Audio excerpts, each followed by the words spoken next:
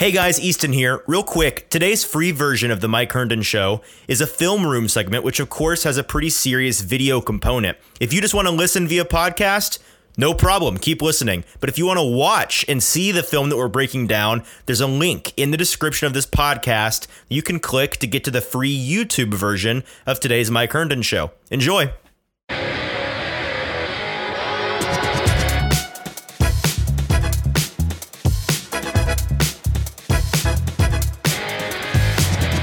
Welcome into the Mike Herndon Show, Week 15. I am Mike Herndon, and I am joined, as usual, by Easton Freeze, Director of Published Content for BroadwaySportsMedia.com, wonderful website that brings you this show, as well as many other great other shows. So, other twice. Many other shows and other articles at BroadwaySportsMedia.com. Mike, how are you? How's your week been?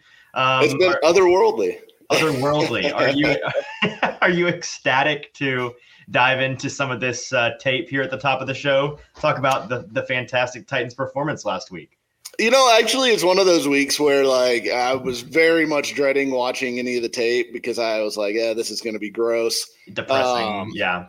And then it wasn't quite as bad as what I thought. I felt like, just watching the game back, it was like one of those games where there were so many flashpoints that could have gone one way or another, and it would have been a huge swing, and all of them went against the Titans, every single one of them. Yeah. But when you watch the game and you're really just saying, all right, let's take away those plays that just were like coin flip, Roger McCreary, a ball slips through his hands and goes into another Jaguars' hands for a touchdown, or, Derrick Henry fumbling at the end of a run, which easily could have gone out of bounds, but the ball literally bounces directly into the hands of the Jaguars. I said that on the Hot Read podcast on Monday. There was a divine intervention there for the Jaguars, because if that guy's not standing right there, that ball is going out of bounds. It was like one of those deals like in Madden, or at least the older versions of Madden, when a guy would be running and the ball would just be vacuum sucked into his hands, Yeah, exactly. It's exactly what that looked like. It bounced directly into his hands. He was standing like an inch from the sideline. So if his foot is an inch further to the right and he's standing on the white, it doesn't matter. And the Titans, well, that's a run that gets them down into the red zone, right? They're about to probably score and go up at half. Exactly. The Titans could have been up 21-13 at the half instead of being down. What did it end up being? 20-14. And then, so just which turned it to 27-14, and then it was kind of a disaster from there. Yeah, and then you have the stupid play call with the direct snap to Derrick Henry that is fumbled and give them free points again. So there were so many little bitty things that all went the wrong direction for the Titans. And that's not to say that they played well or deserved to win the game, but it was a lot more even than what the final score would have suggested. And anytime you turn the ball over 4 times, you're going to lose the game. If you don't turn them over at all. So that's what I said on Monday in our recap show, that I understand Titans fans being generally depressed over losing 3 games in a row, and suddenly the division race is a lot tighter than it should be. That's fair. However, on this game in particular, it wasn't the Eagles' loss the week before, where you just got beat down and there was nothing to feel good about. That's not to say there was anything necessarily to feel great about in this game, but the 2 things that led to this game going the way that it did, which was the personnel situation on defense, which was a disaster, I'm sure we'll talk about. And then on offense, like you said, just turning the ball over 4 times. The number of teams that have lost the turnover battle by 4 and still won the game is 1 in 196 all time. It doesn't matter how good you play. If you turn the ball over 4 times, you're going to lose. After the game in the press box, I'm writing the article for Broadway Sports Media that I do after the game, and going down, I like to compare, who was the better team today? A lot of professional gamblers do this, where it's okay, you got the actual score, but how many yards did they gain, yards per play, that kind of thing. How successful were they in the red zone? How lucky did they get on 3rd down, 4th down? And the stats were all almost identical, top to bottom, except for turnovers. And that's what decides the game, right? These 2 teams were evenly matched. The offenses produced relatively evenly throughout the entire game. One team just couldn't secure the ball. Yep, exactly. And I mean, I tweeted out this after the game. I was like, my very complex analysis of this game is yeah, I saw this. Losing the turnover battle by 4 is bad. Yes. Teams that do that almost never win. You should not do that. 67 and 1,344 is what teams are that lose the turnover battle by 4. Hang on, so say that again. 67 wins, 1,344 losses. So I made my number up. That one's even better. That's amazing. Yeah, it is very unlikely that you're going to win the game no matter how good you are if you turn the ball over like that. So, and look, I mean, like all the turnovers were different. I felt like, by the way, the Jaguars scored 19 points as a direct result of their 4 turnovers, and the Titans lost by 14. So, I mean, you can do the math there. Exactly. Like if they just break even on the turnovers, it definitely feels like the Titans would have won that game. And they looked like the better team for almost an entire half before things got out of hand score-wise. And much less having 2 turnovers. Right, exactly. Yeah, they were threatening to lead going into the half with 2 turnovers. They went touchdown, turnover through their first 4 drives, and you're like, this is the better team, and it's only close because they can't hold on to the ball. And then things went south. Exactly. And I think this is a totally different game that we're talking about had Derrick Henry not fumbled that second time, because that was really the killer to me, or his first fumble, their second turnover. Right. The one right before the half, because it was under 2 minutes. They were inside or like right on the edge of the red zone. At the 21-yard line. And it was immediately after that the Jaguars come down the field. They get the touchdown. That was the drive where McCreary had the ball go through his hand as well? Was that the drive? No, it was the second half of the double dip. The first half. Oh, okay. Yeah. So they drive down the field immediately, score the touchdown, and it just totally swings how you feel about that first half. Chances are the Titans either at minimum run the clock down, and end up kicking a field goal to go up, whatever it would have been. It was that pass to Zay Jones where they initially ruled him with a toe out of bounds, but it was barely in on the replay. I got you. Yeah. So, it's infuriating when you see stuff like that happen over and over and over again. And that was one of those games where like it just turned into an avalanche going downhill, because they get the double dip on either side of the half, and that just totally blows the game open. And then all of a sudden the Titans are kind of in desperation mode, like immediately. And that's not. Todd Downing talked about that today in his press conference about how if they score, if they score in 3 minutes at the top of the second half, you're down 2 scores, but you're still sitting there thinking, I have an entire 2 quarters still to play. Like, it's not panic time. What was killer about the second half of the double dip was that drive took, I think, like 6 or 7 minutes. And the Titans got the ball back for the first time halfway through the third quarter, down 2 scores. And then from there, they had to essentially be in 2 minutes the rest of the game. Exactly. Yeah, it was just one of those things that, you don't want to like totally dismiss it, because it's how you lose football games. No, yeah, it's a bad result. And this isn't like, this happened to them a lot last year. Like when they lost games last year, it was almost exclusively like this, where they would have these turnover, these 2, 3, 4 turnover differential games where they were on the wrong side of it. And I think they were like 1-4 in those games. So almost all of their losses were accounted for by games where they just got destroyed in the turnover battle. It was that middle to late part of the year, like when they went to New England and ran without Derrick Henry for like 250 yards, but lost the turnover battle by 2 or 3 and still lost the game. And I had a tweet that sparked a memory that I tweeted out something almost identical to what you tweeted this past week. That was like my high level analysis is, as long as the Titans continue to lose the turnover battle by 2 or more, they will continue to lose games. And like that was how it was going. I think they had lost the turnover battle like 2 to 10 on a 5-week span, and it was a disaster. Yeah, and that's like this team. I mean, they haven't caused a turnover since which game was the last one? Was it Kansas City? Did they turn them over? McCreary had the interception with Kansas City. So yeah, that was the last one.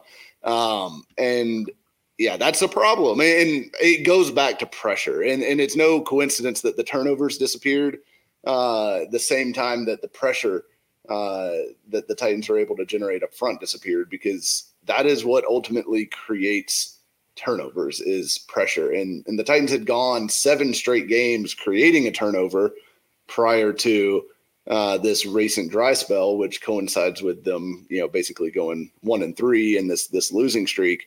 So it kind of is a simple game at some point that you have to get back to getting pressure on the quarterback on defense. They're still stopping the run relatively well. I mean Jacksonville ran for 60 yards in this game. The previous week, the Eagles only ran for 67. Right.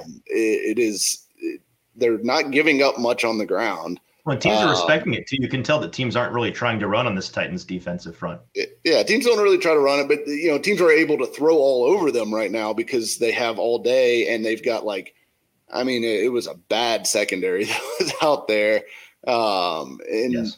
I feel like the secondary that made Evan Ingram look like Travis Kelce, that one. Yeah, and I feel like some of it is we'll get into this in the film section, but Kevin Byard did not have a very good day against Evan Ingram, but there's also stuff where I feel like Andrew Adams, Dylan Cole, Mario Edwards Jr., what are some of the other? Terrence Mitchell, all of these guys had spells at the beginning of their time in Tennessee where they were like, oh, wow, these guys are actually playing pretty well. Yep. But the problem is when you have these guys and they're plugged in and they do some stuff for you, is eventually they're not that talented.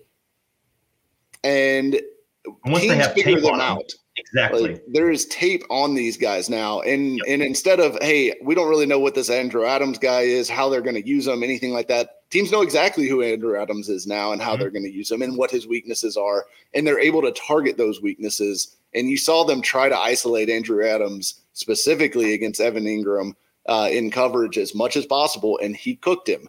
He cooked Byard too. And Evan Ingram is one of the tougher covers as a tight end in the league. And frankly, if the Titans had more healthy cornerbacks, I think the wise move would have been to treat him like a wide receiver and play someone like Lonnie Johnson, which, we'll talk a little bit about possibly coming off IR later. Put someone like David Long being in this game, even he would have changed the outcome with Evan Ingram for he sure. He would have helped a lot because that's the other thing. You've got Dylan Cole and Monty Rice in there playing at inside linebacker. Neither one of those guys can cover, at all. That's the biggest hole in both of their games. And David Long fills that hole. And even Zach Cunningham is better. Zach Cunningham's not a good coverage linebacker, but he's better than Monty Rice is. He's better than Dylan Cole. I was about to say Dylan Cole and Monty Rice are just the Walmart version of Cunningham. They're not meant to be the 1-for-1 with Long. They don't have a 1-for-1 with Long. And so when he's gone, they remain a very good run defense, and suddenly their pass defense in the middle of the field there is non-existent. Yeah, it's bad. And because the other guys that you're trying to plug in around there are like Andrew Adams and Josh Kalu and these guys that, again, not NFL starters. They just aren't. And you can only paper over stuff for so long before it starts to fall apart, right? These are all temporary Band-Aids, not permanent solutions. These are the guys driving down the interstate with a trash bag taped over their window. That works. It works. It gets you from A to B. Sure. But you don't want to daily commute with a trash bag over your window because eventually it's going to fall apart, right? That is what this is. And when you don't want to, maybe you don't want to keep your you might not want to keep your laptop and valuables in your backseat of the car with the when you're defending something valuable, like a significant lead in the AFC South, maybe don't try to paper it over in a very important game with a plastic bag over your window. Yeah, if you're driving to the auto store, to the mechanic shop to get your window fixed, that's fine. If you're driving across the country, maybe you don't want to do that, So the Titans currently driving way too many miles on a trash bag window right now. Yeah, that's the analysis you get from the Mike Herndon Show that I know you're not getting anywhere else in the national media market. All right, we have vamped for 15 minutes now and not even gotten into the film. Let's talk about some of the things that you saw this week when you went back and watched some film. We got to start with the funniest segment that we have today, which is the Dennis Daly Comedy Hour. Everybody, welcome in. We've got 4 clips here where Dennis Daly is in different, unique, and impressive ways made to be very foolish. So I don't even know which one to pick first, let's just start with this first one. It's a blown stunt pickup on his part. And talk us through what goes wrong here for Double D on the left-hand side, or the right-hand side that we're watching here. This is that I believe it's either the first or the second drive after the half. And I think it's the second drive after the half here because the Titans get a first down sack here. They're trying to come out, be aggressive, throw the ball. And, Jaguars run this stunt, and it's this left side of the line that is just consistently a problem. And it's mostly Daly, but Brewer is not a huge help either. And he is part of the problem here. He's at least trying to pass this stunt off aggressively. He probably is a little bit too aggressive, but he tries to help Daly as much as he can kind of get a hold of Arden Key here. And Daly still manages to lose leverage against a guy that's much smaller. Like Arden Key is much, much smaller than Dennis Daly. Like he should not be getting bullied around like this by a guy Key size who's, he goes about 250 pounds and Daly's like 310. It just, continues to be a problem with Dennis Daly over on that side. And it's both of them to some degree though. Like Brewer, and I've been a proponent of Brewer to a large degree staying in the lineup this year because while he's never been really a great pass protector, he's always helped in the run game. And he did in this game too. Like he's still a pretty good run blocker.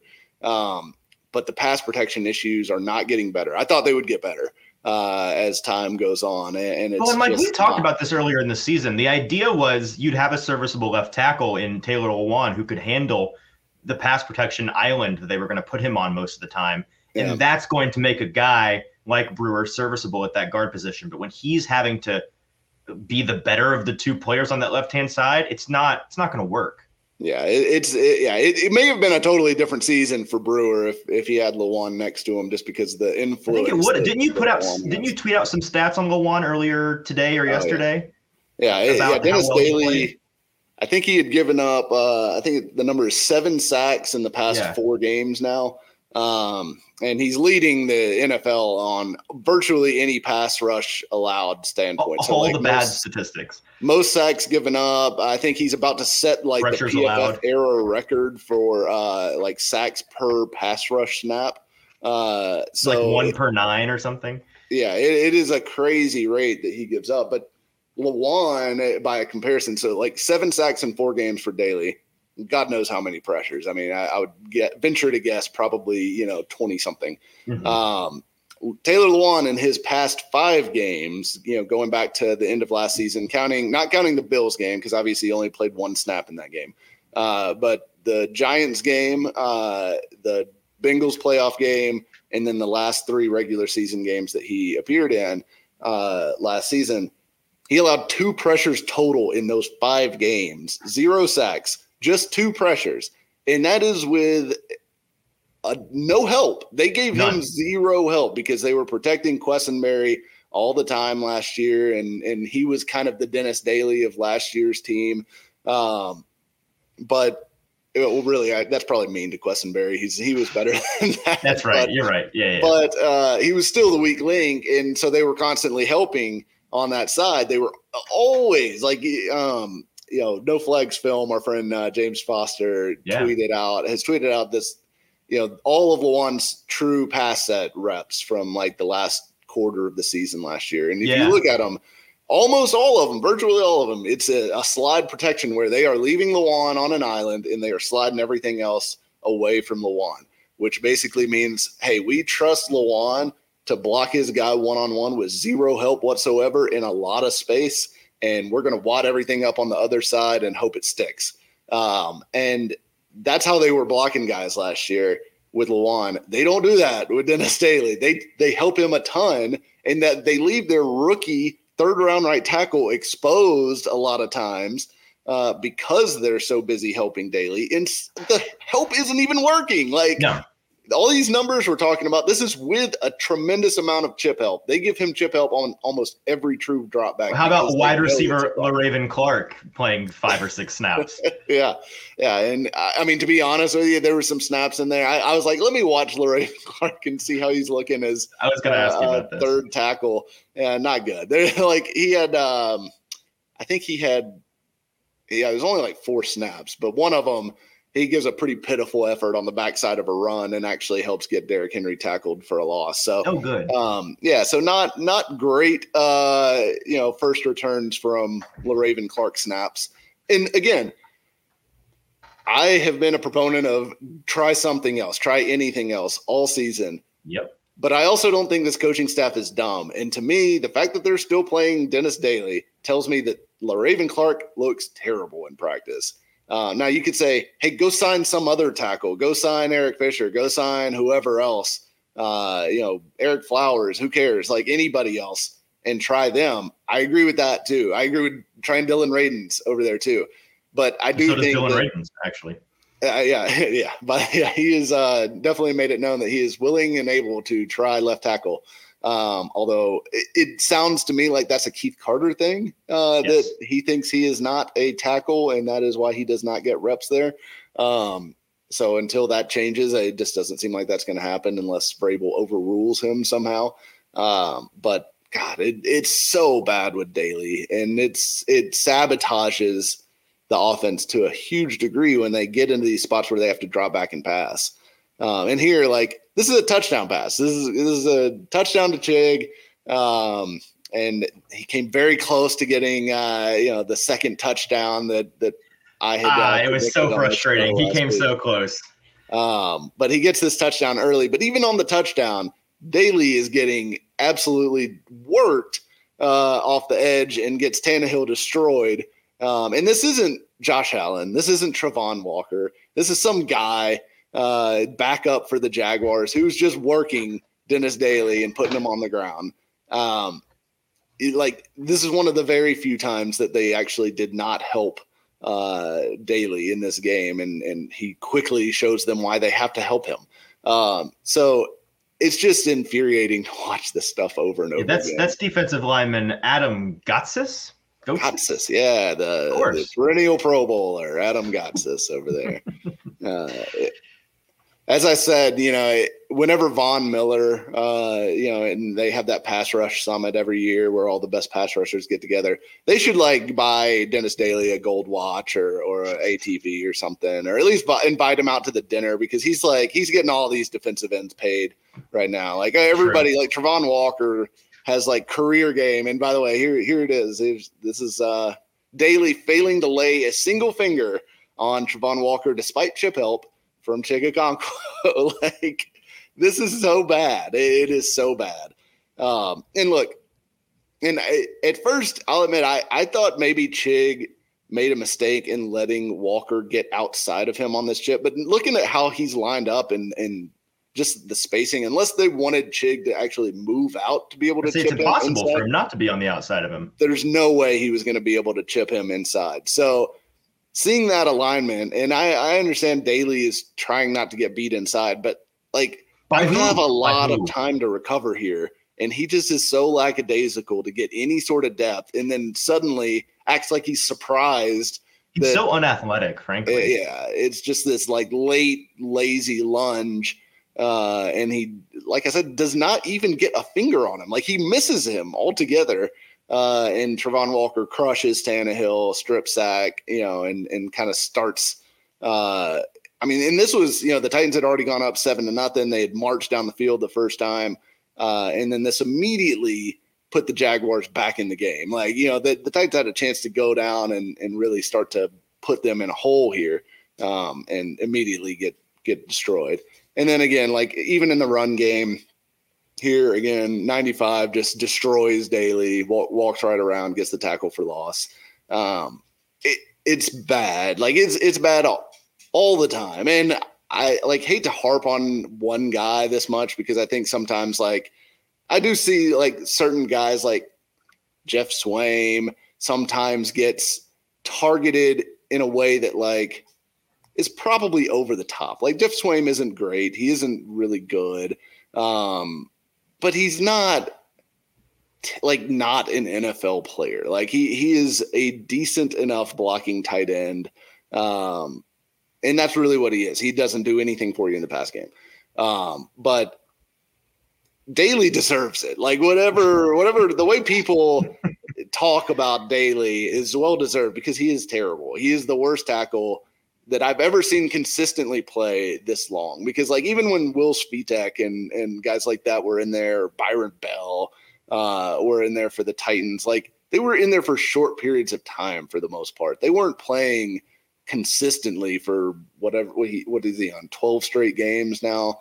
Double digits. Yeah. And it's been bad from the very jump. It was bad when he came in for him against the Bills. It's been bad ever since. So, and it's not getting better. It is what it is. So I think he's always going to limit what this team can really be as a drop back passing team. Now they're obviously compounding issues with the wide receiver set that they've had available. And Robert Woods is who he is. The NWI is who he is. Like these guys cannot beat man coverage. We've said it all year. There's actually I retweeted some stats that were out as far as like EPA per play versus different coverages for different teams this today.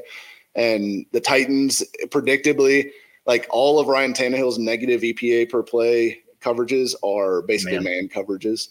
Yeah. And then all of his positive ones are zone coverage. So if you play zone against the Titans, they can do some stuff to you. I mean, they can definitely hurt you because why would you, Mike? Woods and NWI have good feel for zone coverage, but they cannot separate for anything. And honestly, I kind of wish I'd clipped it now, but the flea flicker was kind of hilarious on the first play of the game because NWI wins initially. Like he definitely gets on top of, I think it was Tyson Campbell. But Tyson Campbell's fooled because he thinks he's blocking. NWI kind of reaches out, put his hands out to block him, and then pulls his hands down and runs by, and he gets a step on him. But Campbell just closes the gap so fast. I mean, it just disappears, and you just see the lack of foot speed and the lack of ability to really pull away that NWI has. And like these guys are limited athletes. They need Burks desperately. And it doesn't seem likely that they're going to get him this week. But God, is he's the most important player on this offense to me outside of probably Tannehill, because he's the only one that can do anything against man coverage that they've got. And if you don't have him, teams just have no problem just loading up the box, stop Derrick Henry, press up and on the outside receivers and eat everybody's lunch, basically, because there's nothing the Titans can do about it. And honestly, I kind of felt like Racey McMath showed some flash of ability to get behind the defense. Now he didn't, make any catches in this game, but he was at least behind the defense and threatening. So it'd be kind of interesting to see what Burks and McMath would look like together on the field at the same time, if we could ever be so lucky as to get that opportunity. Not sure that's a parlay we're going to hit. Yeah. You never know. It would be really difficult to get two healthy receivers on the field at the same time. Yes. It's just not the Titans' way. Well, speaking of Ryan Tannehill, this is the clip from his interception in the game. You wanted to break down maybe just went wrong.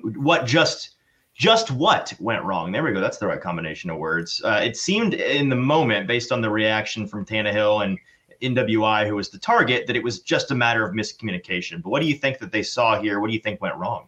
Yeah, definitely is a miscommunication. Now, what I was trying to look at is trying to figure out what NWI saw versus what Tannehill saw. And I think Tannehill was expecting NWI to sit this thing down, because if you look, like initially, I think that's Josh Allen, 44, the outside linebackers lined up over NWI, and the safeties lined up a good bit off the ball.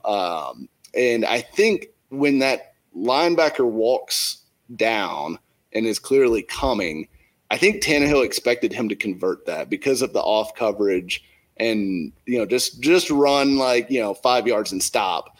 And he was going to put the ball on him. And I think that's probably what went wrong here is he's thinking he's going to convert it. NWI, for whatever reason, either forgets that he needs to convert that or isn't on the same page somehow. And, basically it looks like he's trying to run a post or something like that. He's headed to the center of the field. Which, is not what you would want to do against, basically a middle of field closed look with that single high safety, that post safety sitting there waiting in the middle. So I'm assuming Tannehill was right here just because, one, Tannehill is the guy who would know more than anybody on the offense typically.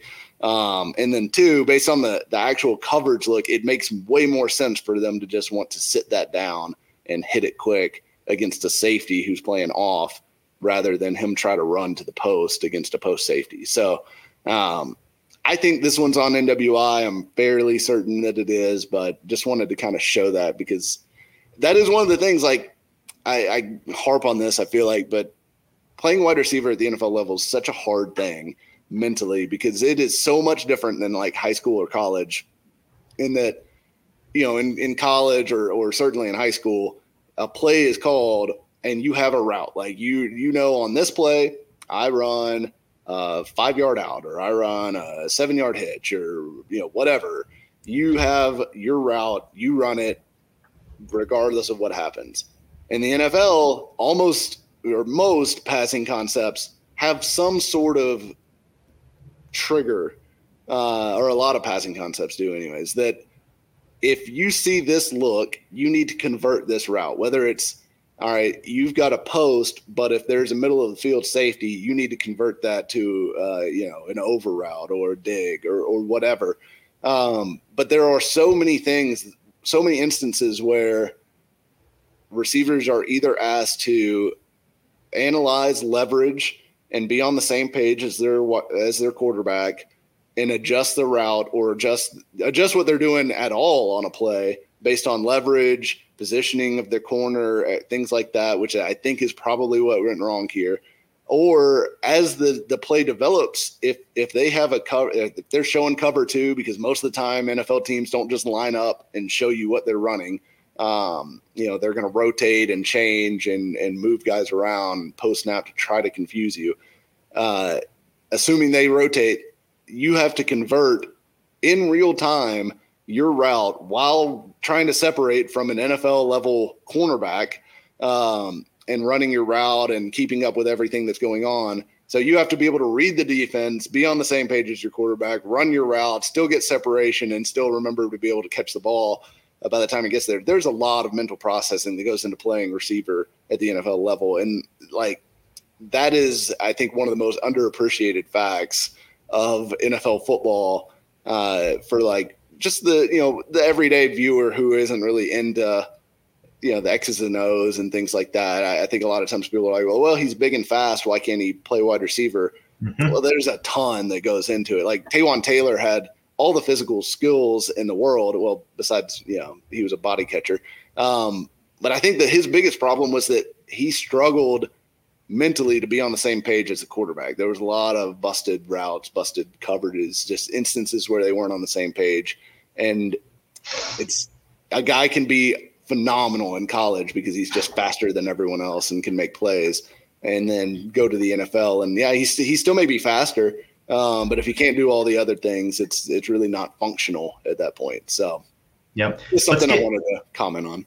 Yeah, absolutely. We can stay on the offensive side of the ball here. We've got a handful of pretty good runs from the Derrick Henry, of course, in the running game. In the first half, when things were going well, Derrick Henry finished the first half with over 100 yards and a touchdown. Things looked like they were getting back into shape. We can just ignore the fact that he had, 4 carries for 2 yards or something in the second half. But in the first half, things looked like a little bit of a return to form for the run game. Yeah, absolutely. And I thought it was a little interesting that Jacksonville wasn't quite as aggressive with some of their fronts that as other teams were in recent weeks that I felt like was working against the Titans. So the Jaguars helped them a little bit here by not doing some of that stuff that we've talked about on previous shows here. But the Titans did. I mean, they were blocking things up relatively well. Henry still looked like he was running with good power and running through arm tackles and things like that. This was a good run, just showing kind of the backside cut. I felt like on this run specifically, in MPF does a really nice job getting that reach block on the backside 3 technique.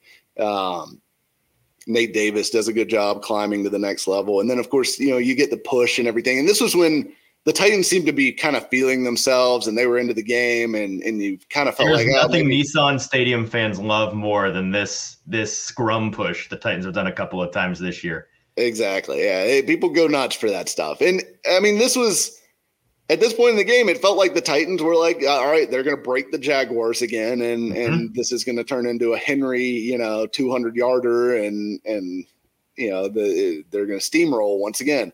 Obviously it didn't play out that way, but there was some good stuff early on. And that backside, like that right side of the offensive line, I do feel like is promising. I think it's the future of this team. Yeah, I agree. I think you've got to bring back Nate Davis to me. And I do think Nicholas Petit-Frere has shown enough that I think he is the right tackle here for the next 3 years at least, obviously finishing out this year and then the next 3 of his rookie contract.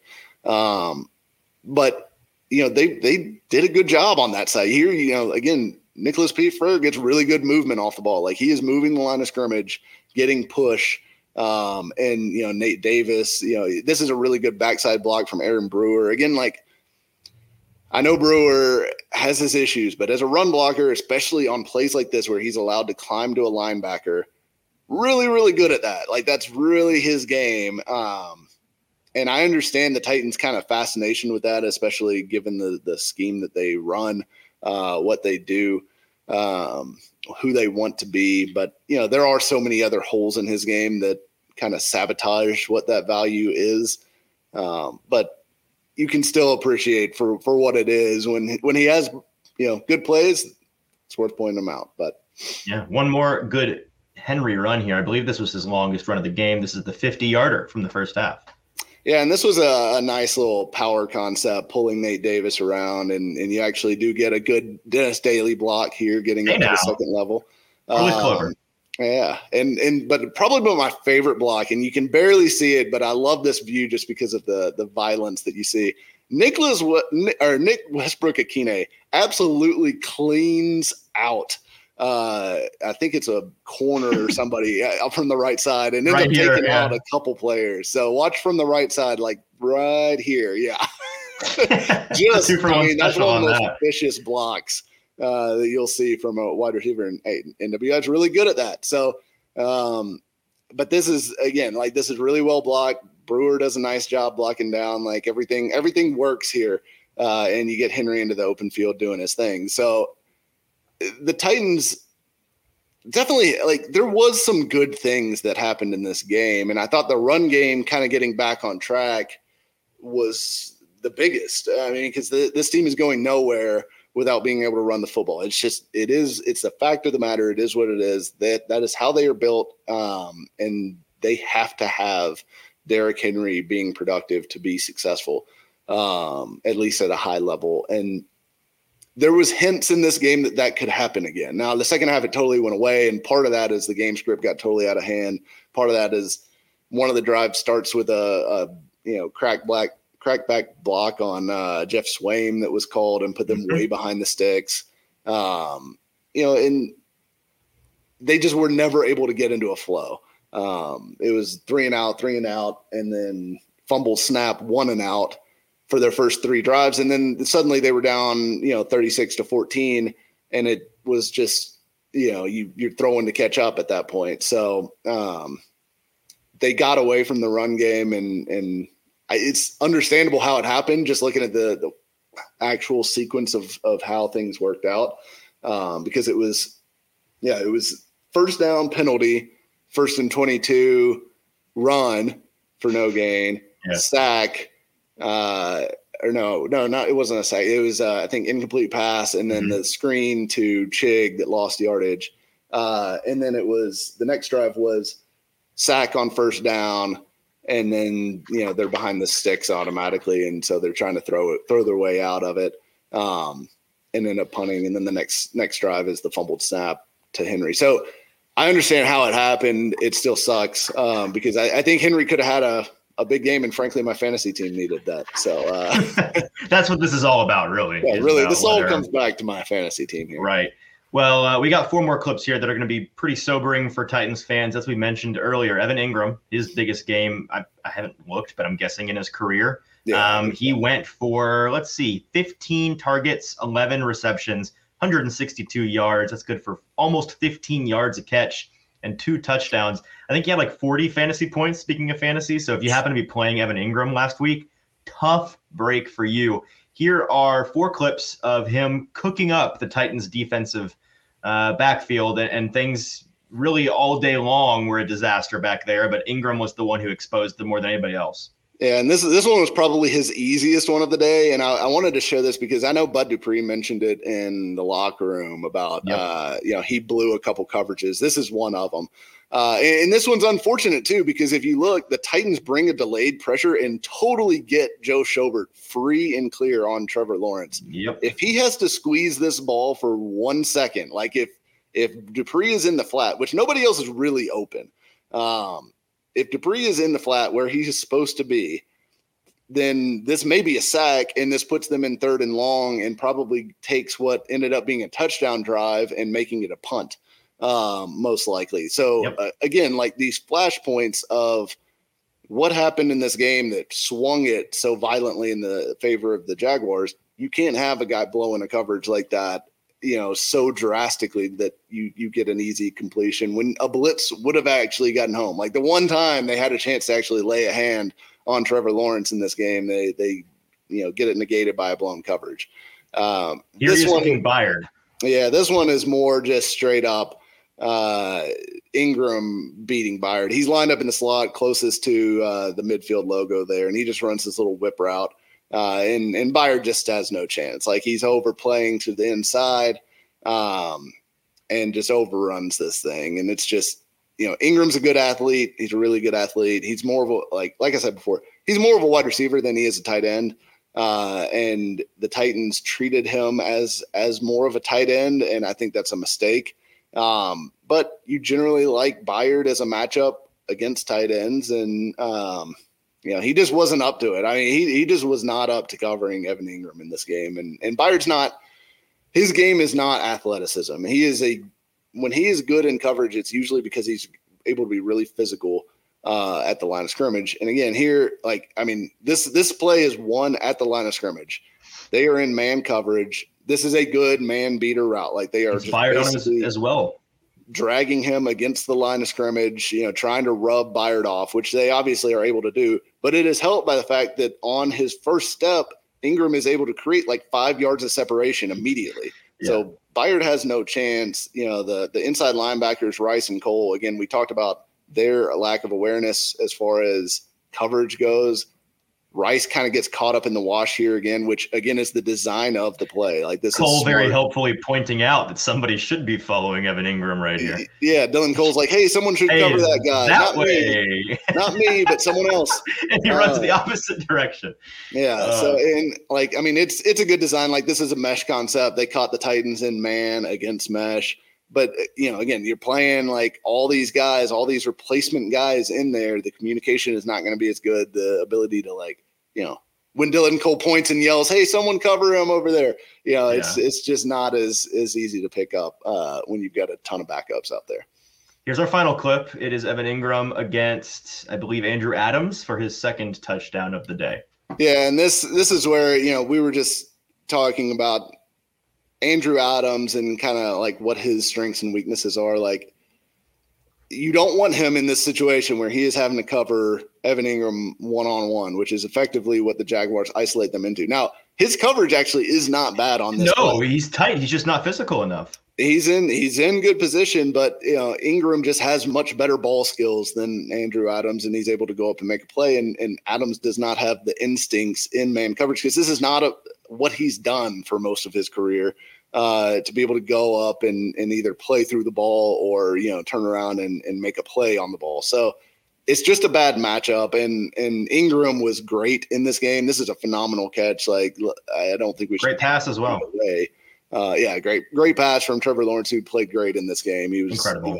Just accurate all day, made the right decisions. Like that offense just hummed for the vast majority of that game. So, look, it's a bad matchup in a lot of ways for the Titans with Ingram specifically, just because they don't really have anybody with that kind of athleticism. I'm surprised they didn't try more Amani Hooker on him, but they kind of like Amani Hooker as that post safety best out of all of their safeties right now. So, and they were also having to play Hooker in the slot some because, they've got no slot corners. So it's just a bad situation all around because all these injuries, they're stretched so thin. You basically got McCreary, Byard, and Hooker out there that are really like NFL level starters. And McCreary's still a rookie and shows it at times. Although I think he generally, played pretty well. Should have caught that interception that he tipped right into Zay Jones's hands. Which tough was look for old T-Rex arms on that one. Yeah. Yeah. And the crazy thing is on the end zone replay angle, I'm pretty sure he touched that ball and the ball slightly deflected and Zay Jones still was able to catch it, which is crazy. And again, like one of those, like, hey, 9 times out of 10, if you actually deflect the ball right there, there's no way the guy's going to catch it. But here he does, especially like running out of the end zone, like barely gets his feet in, all this. So one of those days, everything that could go the Jaguars' way did. Hey, the Titans have to take responsibility for what their part was in allowing that to happen, because when you put the ball on the ground, when you have Dennis Daly not laying a finger on edge rushers, those things can happen. So, it's one of those games. I honestly felt a little bit better coming out of this game than I did, really last week, coming off that Eagles game. But obviously it was a bad loss because it significantly delays their ability to win this division and potentially rest some guys and try to get focus on getting healthy for a playoff game. So now they're in a spot where they really need to win 2 of 3 at the very least, in my opinion, to get to a point where Week 18 is not a AFC South championship game. That is what you need to avoid, because the Jaguars have shown that they're not ready right now. Like they haven't arrived but they're as close. a team, but they're close and they're good enough that if you go play them in Jacksonville with some real stakes on the line, it would be very, very difficult, I think, in my opinion, to see the Titans getting out of that one with a win, especially because that would mean they're still reeling at that point because they probably lost, 2 of 3 or 3 of 3, over the next few weeks. So it's going to be an interesting this game coming up, which we'll talk about here in a minute, against the Chargers, is huge for the Titans now. They need to find a way to stop the bleeding and get a win and kind of stabilize the ship here a little bit as we head down the stretch. Well, hey, like you said, we have plenty to talk about for this week's Titans game in LA facing the Chargers in SoFi Stadium. But that concludes our film room portion of the show today. If you are listening to the show or watching the show with us today for free on YouTube or via podcast, this is the end of the road for you, unless you go over to BroadwaySportsMedia.com. You go to Become a Broadway Insider, and you get a subscription to BroadwaySportsMedia.com. Become a Broadway Insider. It's just 99 cents for your first month when you use code INSIDER, or you get 40% off the annual rate, $49.99 for your first year when you use code ANNUAL. Now, what do you get? You get the full video version of the Mike Herndon Show, which you can watch the rest of right now if you go and become a subscriber, and then go to the Mike Herndon Show article on the page. It'll take you to a private YouTube link. You can watch the rest of the show there. It's fantastic. We got a ton to cover. We're only halfway through here. We've got a discussion around what Mike wrote over at paulkaharski.com this week, looking into what this team could look like in the future, kind of revolving around the new GM hire that's impending for this team in the offseason, looking at what 2023 could have in store for the Tennessee Titans. Also going to talk about the IR situation for the Tennessee Titans, their injury situation, certainly a lengthy one right now. And with limited IR return availabilities this year, each team only gets 8, and the Titans have already used up 6 of theirs. Today, they decided to activate what could be their 7th, and that makes things interesting for who they may or may not bring back. We're going to have a discussion about that. And finally, we're going to talk about the Titans and the Chargers this week, which is a big, big game for both teams involved. Frankly, playoff implications for the Chargers and the Titans in what should be an interesting one. All of that plus the Moneymaker Mike segment where we go through our bets, making you a refund on your subscription to get this show and other things at BroadwaySportsMedia.com. We also have the Mike Drop segment at the very end of the show, which is always very fun. Mike gives us his hottest take of the week. Last week, it was that Chig would get 2 touchdowns against the Jaguars, and it came so close to being true and making a lot of people money on props, I think, myself included. So that's always an exciting and fun one to end the day on. Also, with the Broadway Insider membership, you get access to all of our premium articles written by our guys over at Speedway Soccer. Yours truly, Zach Lyons and Justin Mello, among others. You also get early access articles to things like terrible Twitter takes that Rob Greenlaw puts together for us each week, which is always hilarious. You can get access to that a day early. There's so much great stuff you can get if you become an insider. Again, today, just 99 cents for your first month when you use code INSIDER, or $49.99 for your first year when you use code ANNUAL when you check out with a Broadway Insider membership. Until then, we will talk to you next week.